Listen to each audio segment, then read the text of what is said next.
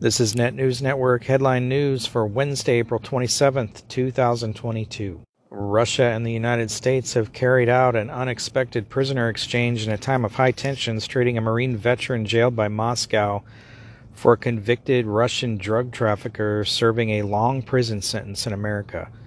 The deal announced by both countries involving Trevor Reed, an American imprisoned for assaulting a Russian police officer, allegedly, for nearly 3 years, would have been a notable diplomatic maneuver even in times of peace. It was all the more surprising because it was done as Russia's war with Ukraine has driven relations with the U.S. to their lowest point in decades. The U.S., for its part, returned Konstantin Yaroshenko, a Russian pilot who'd been serving a 20-year federal prison sentence in Connecticut for conspiracy to smuggle cocaine into the U.S. after he was arrested in Liberia in 2010 and extradited to the U.S. The Justice Department has described him as an experienced international drug trafficker who conspired to distribute thousands of kilograms of cocaine around the world. Reed's release has no immediate impact on the cases of other Americans held by Russia. Grinner, for one, was detained in February after Russian authorities said a search of her bag revealed a cannabis derivative. Whelan is being held on espionage-related charges his family says are bogus. So my question is, and I'm happy for this man that was released, you've got exchanges like this. You've got this female women's basketball person being held for a bogus marijuana thing. Why isn't the government doing something about that? Why were thousands of Taliban fighters released during the Afghanistan pullout, initiated by Trump, finished by Biden, and yet you've got Navy veteran Mark Frerichs, who's been held in Afghanistan by the Taliban for 2 years, and the U.S. could have got him back when this Taliban prisoner release happened, but they didn't. They've talked to the family a couple times, the Biden administration, but have done nothing to get this guy out. Why are these Americans being left behind enemy lines?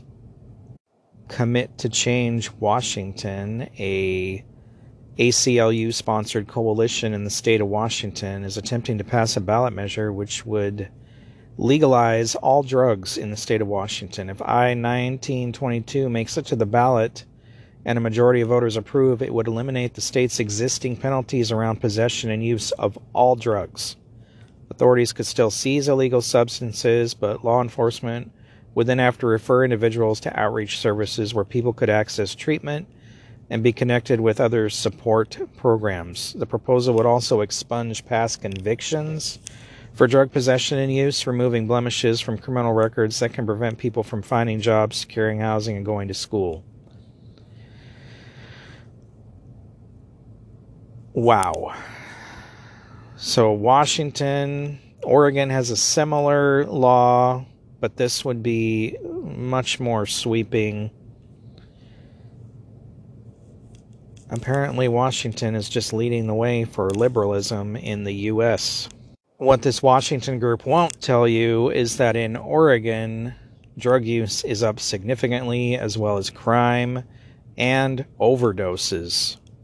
And President Putin seems to be running his mouth again. The Russian army is prepared to deliver lightning-fast strikes against any country that creates unacceptable strategic threats for the homeland, Russian President Vladimir Putin warned, Pravda reported on Wednesday. Speaking to Russian parliamentarians in St. Petersburg, Putin said that if someone decides to intervene in current events in Ukraine from the outside and creates unacceptable strategic threats for Russia, then they must know that our response, our retaliatory strikes, will be lightning fast, quick. Putin added, "We have all the tools for this, such that no one else can boast of right now, and we won't brag. We'll use them if needed," emphasizing that everyone should know about it. All decisions in this regard have already been made. The Russian legislatures applauded Putin's warnings to other nations, and you can only assume that he is referring to the hypersonic nuclear missiles that he has. And the food distribution woes in the U.S. continue. Lakeside Refrigerated Services is recalling approximately 120,872 pounds of ground beef products that may be contaminated with E. coli. The ground beef products were produced from February 1st through April 8th of this year. The products subject to recall bear establishment number EST 46841 inside the USDA mark of inspection. These items were shipped to retail locations nationwide. A California company called NDB believes that it has developed a self-powered battery made from nuclear waste that can last 28,000 years. Perfect for your future electric vehicle or iPhone 1.6 times 10. Producing its own charge rather than storing energy created elsewhere, the battery is made from two types of nanodiamonds, rendering it essentially crash-proof if used in cars or other moving objects. The company also says its battery is safe, emitting less radiation than a human body. Well, how about they make that for your house? This has been Net News Network Headline News. For more, visit netnewsnetwork.net. Thanks for listening.